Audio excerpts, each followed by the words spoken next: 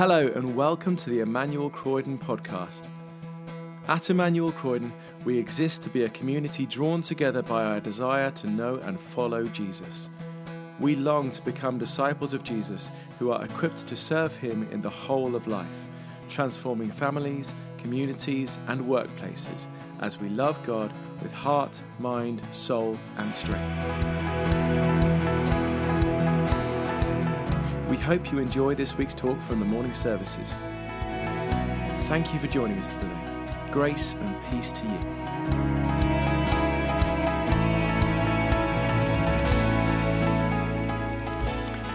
The reading is taken from Luke's Gospel, chapter 18, beginning to read at verse 9.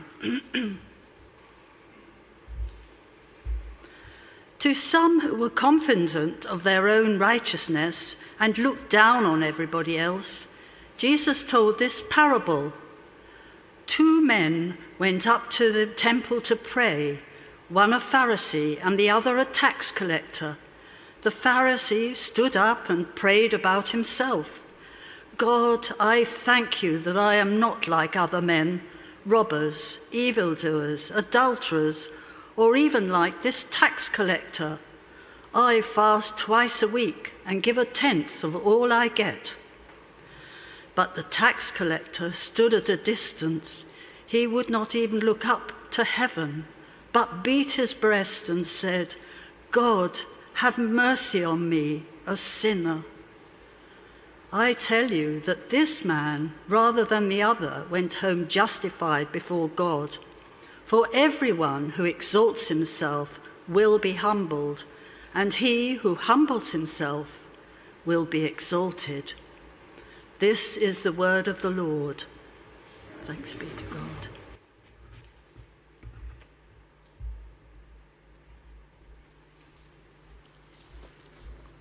Thanks very much, Ginny. Let's pray together as we start, shall we? Father, may this whole service help us, each of us, to see prayer a little bit differently and encourage each person to take the next step in prayer, whether that be starting to pray or praying more confidently, more regularly, or more deeply. Amen. When Alison and I were asked to look after prayer at Emmanuel, we put together a sort of mission statement to give us some kind of sense of what our aim should be. What we'd really love is for all of us at Emmanuel to be prayerful people, people who pray with confidence, who depend on God, and for whom prayer is a part of our daily lives. So I guess the aim of today's service is to encourage us all, wherever we might be on that prayer journey, as it were. If you don't pray, we'd love you to start. If you want to pray more than you do, we'd love to be able to help you with that. And if you're one of our prayer warriors, thank you, and we'd love you to keep on inspiring the rest of us. So let's have a look at this passage from Luke. Please do have your Bibles with you. There's so much on prayer in the Bible. We could have chosen passages from all over the place. The Lord's Prayer, some teaching from a New Testament letter. In the end, we chose this little parable, a story told by Jesus to make a point, because it focuses on some of the key principles at the heart of prayer that we hope will encourage us all as we pray. The first thing to say is that prayer is for everyone. This is one of those classic twist-in-the-tail stories which Jesus used to make a point. He deliberately picks 2 extremes for his character. The Pharisee is the ultimate establishment figure, very much in the inner circle, the equivalent of the vicar. Sorry, Ben and John. The tax collector is at the other extreme. He's very much on the outside. Tax collectors in that society were not popular. They collaborated with the occupying Roman forces to take taxes from the people, and they extorted additional money on top for their own profit. And they were not loved for it. It's very poignant, isn't it, that little phrase in verse 13, but the tax collector stood at a distance. He is meant to represent the person who slips in late, sits at the back in a gloomy corner, and leaves in the last hymn. or who feels a bit uncomfortable about coming to pray at all because they feel guilty that they don't pray enough. So if in any way you feel looked down on, as it says in verse 9, I've completely lost my place on the first page. Hang on a second. If in any way you feel looked down on, as it said in verse 9, this story tells you that prayer is for you. God wants to hear from you. Just to be clear, the point is not that God doesn't want to hear from the vicar. Good news, Ben and John. But it does say you can't ever think, well, God won't want to hear from me, or prayer is not for me. If prayer is for that tax collector, prayer is for you. Prayer at the centre is for you. Praying in home group is for you. Having a daily prayer time is for you. Everyone is included in prayer. Don't rule yourselves out. Secondly, prayer is simple. The tax collector didn't say very much, did he? It's just 7 words in the English, and none of them are fancy. It's very straightforward. And Jesus makes that same point elsewhere in Matthew 6, verse 7. He says, when you pray, don't keep on babbling like the pagans, for they think they will be heard because of their many words. So please be encouraged if you feel embarrassed that you are not a very articulate prayer. Short and straightforward is good. In fact, it's what Jesus recommends.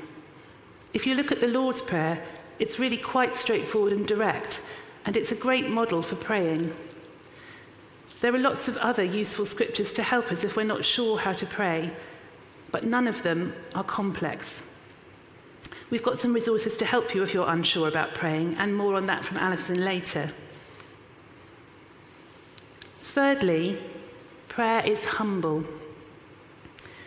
The tax collector sees the reality of who God is and who he is. In verse 13 it says, he would not even look up to heaven. He realizes that he is at God's mercy, as he puts it. He doesn't bargain with God or try to justify himself or get God to do what he wants. He isn't confident in his own righteousness, as it says in verse 9. This person puts himself completely in God's hands. And the wonderful thing is that though he wouldn't look up to heaven, God was absolutely looking at him.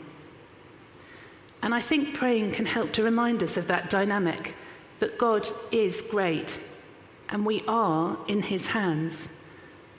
But when we spend time talking to God and focusing on who he is, that can put other things into perspective for us.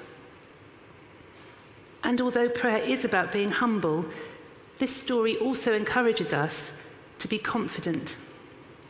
Jesus says at the end of the story in verse 14, he who humbles himself will be exalted. And there's a good reason for that confidence, and that's because it isn't about us, it's about God. We've talked a lot in recent weeks about that image from the Easter story, haven't we? Of the curtain being torn in two from top to bottom. It reminds us that it's God himself who has made the way, and he wants us to come in, to spend time with him. At our wedding, David and I had a song called Jesus is King, and we will extol him. And the second verse says, we have a hope that is steadfast and certain, gone through the curtain and touching the throne. I think that's a really lovely image of prayer. The King is inviting us in, and he himself has made the way. Fourthly, prayer is honest. The tax collector really meant this prayer, didn't he? It says in verse 13 that he beat his breast. It was really coming from the heart. And God is interested in our hearts. In 1 Samuel 16, verse 7, God says to Samuel, the Lord does not look at the things people look at. People look at the outward appearance, but the Lord looks at the heart. And because God knows our hearts, that means that when we don't have words to pray for ourselves, often in the most difficult moments, that words are not needed because God already knows. And we'll hear Fiona talk about that a bit later on. But there's more. And I'm now going to embarrass James, and he'll probably be really cross with me later, but I couldn't take credit for this bit, James. When we were talking about this service at dinner a few weeks ago, James said, prayer is the one relationship where there is no pretending. That really struck me. Prayer is the one relationship where there is no pretending. The Pharisee had completely missed that point. For him, it was all about the outward show, about pretending. But the tax collector was being honest with God, and Jesus commended him for it.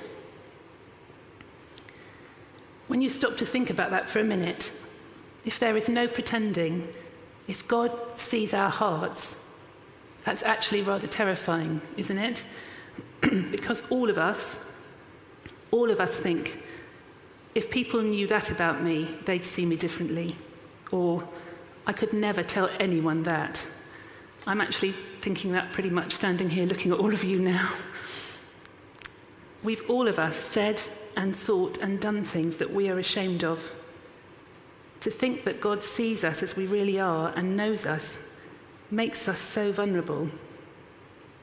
And we are vulnerable. In a way, it's not very appealing to be asked to stand in the shoes of the tax collector rather than the Pharisee in this story, is it? But remember, the whole message of the Bible is that God is for us, that he is coming after us because he wants us to know him. It's about rescue, about love and forgiveness. The Bible tells us about God's character and says that he is the God whose nature is always to have mercy, slow to anger and rich in compassion. So it isn't comfortable to be seen for who we really are, but it is good because God is good, and he doesn't leave us there. Who knows what that tax collector had done or why he was so ashamed? By implication, he was a collaborator, a swindler, and an outcast. But God wanted to know him, and more than that, to forgive him.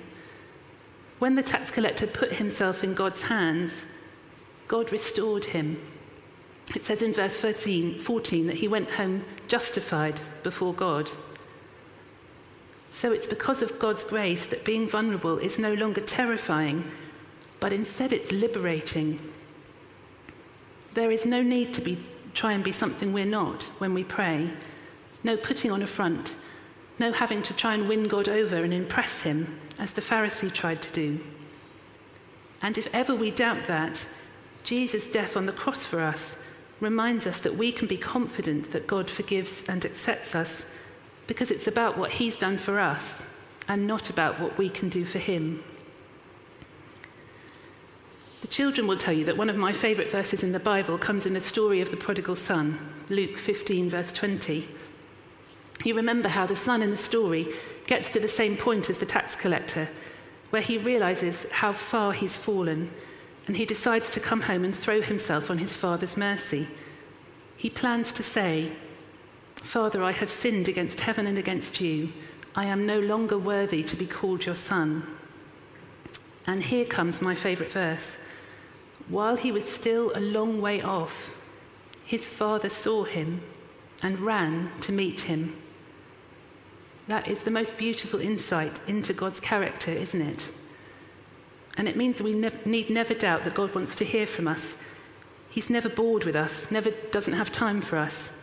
We can always be confident because he is our Father. In Matthew 18, it says that we have to become like little children to enter the kingdom of heaven. And another story from James to illustrate this. I promise it's the last one, James. When he was old enough to climb out of bed by himself, every morning, without fail, whatever the time, James would come and get into our bed. And it never once crossed his mind that he wouldn't be welcome. So when we pray, we do come to a throne, and we are vulnerable and dependent. But we also come to a Heavenly Father who loves us. And I think we need to try and hold those two things in balance as we pray.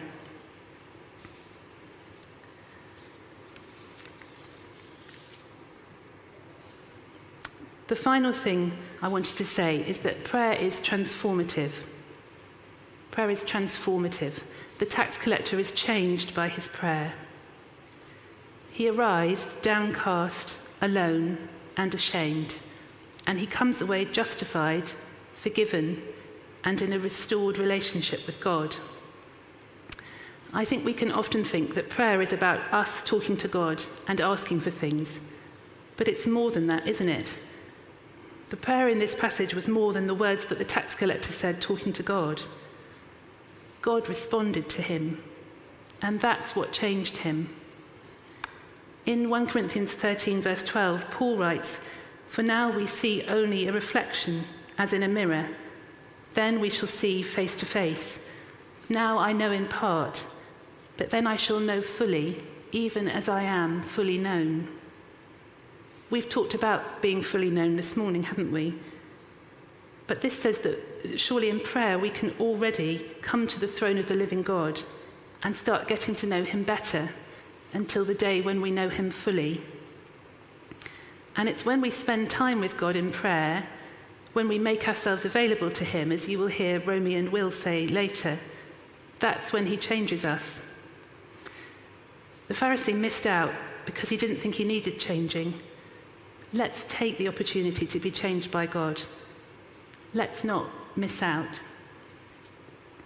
So to summarise, we really want to encourage you that prayer is for you. Anyone can do it. It is the most wonderful thing to be in conversation with the living God, to have the confidence to go through the curtain and touch the throne. It's liberating, awe-inspiring, and transformative. It helps to put us in a right relationship with God, where we are depending on him as our Redeemer and loving Heavenly Father. And it's life-changing. So enough from me. Over to some people from our church family to talk about their experiences of prayer.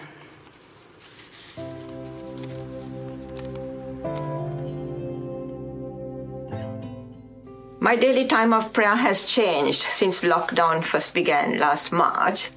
As I do not have to now rush out of the house first thing in the morning, I have extra time to spend with the Lord. I aim to read the Bible first thing in the morning. I shut the door of the room that I'm in so that I'm not going to get distracted by anyone or disturbed. First of all, I pray and ask God to speak to me through his word. And then I go through a reading plan and I read the Bible. And after that, I just sit in his presence and just make myself available to him. My mind does wander from time to time, but I do try to stay focused on the Lord. And then I bring my needs to him. And if I'm a bit rushed at this time, I might bring my prayer requests later on when I go for a walk.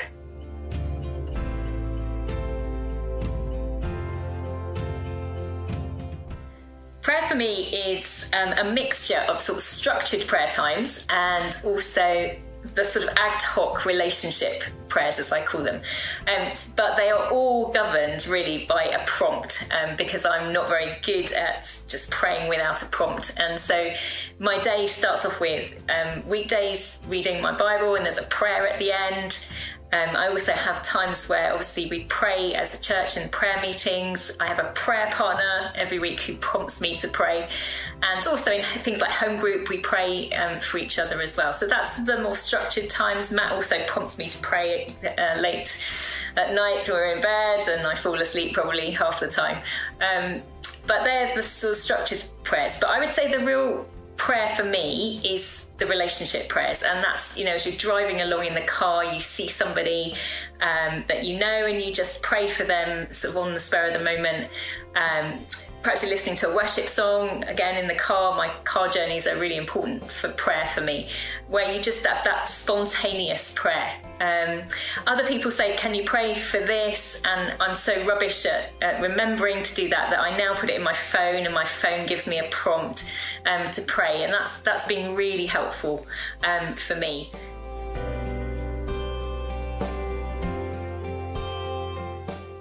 So I think during lockdown, we spent a lot of time, or at least I have, speaking for me. I spent a lot of time listening to, praying through worship music, or listening to sermons online, or calling people to pray with them.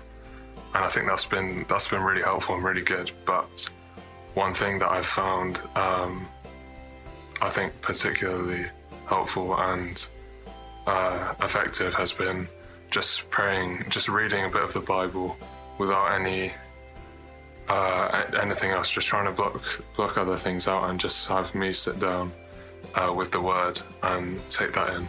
What God directly wants to say to me, what does He want me to hear? And then praying about that afterwards. And I think, just the Word. I think sometimes it's easy to underestimate how useful just the Bible is.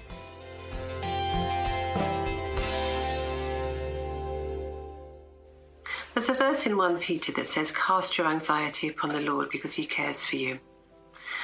And I find that I pray, but the problem is I'm a bit of a worrier. So although I prayed for things or friends, I still find that I'm worrying about them. So I came up with the idea of a prayer box. In my prayer box, I have a cross and I have some cards upon which I've written the names of friends, family, situations, places that I want to pray for. So I'll go through and I'll pray for these situations and I put them in my box. Then at the end, I put my cross in the box on top and I close the box. And in doing this, I'm entrusting each of these situations and people to the Lord. I know He can look after them far better than I can.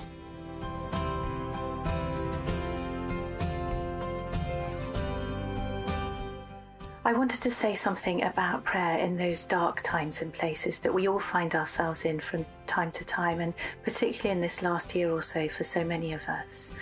I've been in some really dark places over the last 7 years since my son Dan died, and my experience of prayer in those places hasn't always been God bringing light into the darkness. Sometimes it is just dark, but God has always been there, however deep and however dark.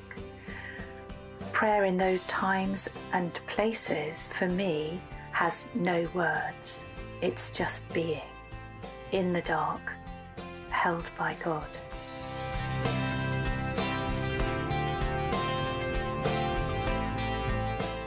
Being a part of the Emmanuel Prayer and Fasting Group has been such a blessing to me personally. I have grown in the discipline of fasting, in learning to abstain and train my mind on God and just focus. I've also felt like a strong part of a community of church members just lifting up church needs to God, which has been a blessing and a real joy. I haven't done very well with not having coffee in the morning. The giving up of coffee on fasting days was and is a struggle. But in all, it's been a real blessing.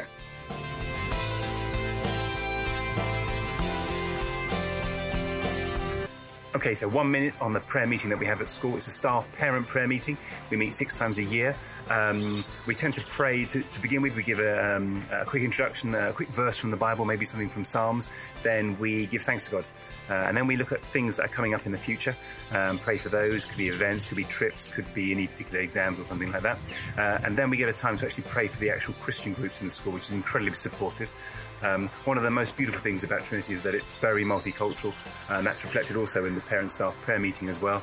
And so you get various church styles being represented. And so the prayers can be really short bullet points, or they can be very eloquent, or they can be really charismatic. And that makes for some fun sharing at times. Most of all, though, I feel very, very supported.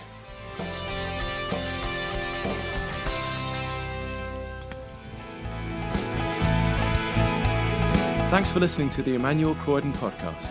For more information about our church and everything we have going on, visit our website, emmanuelcroydon.org.uk. You can also follow us on Facebook, Twitter and Instagram to see and hear what's going on in the life of our church.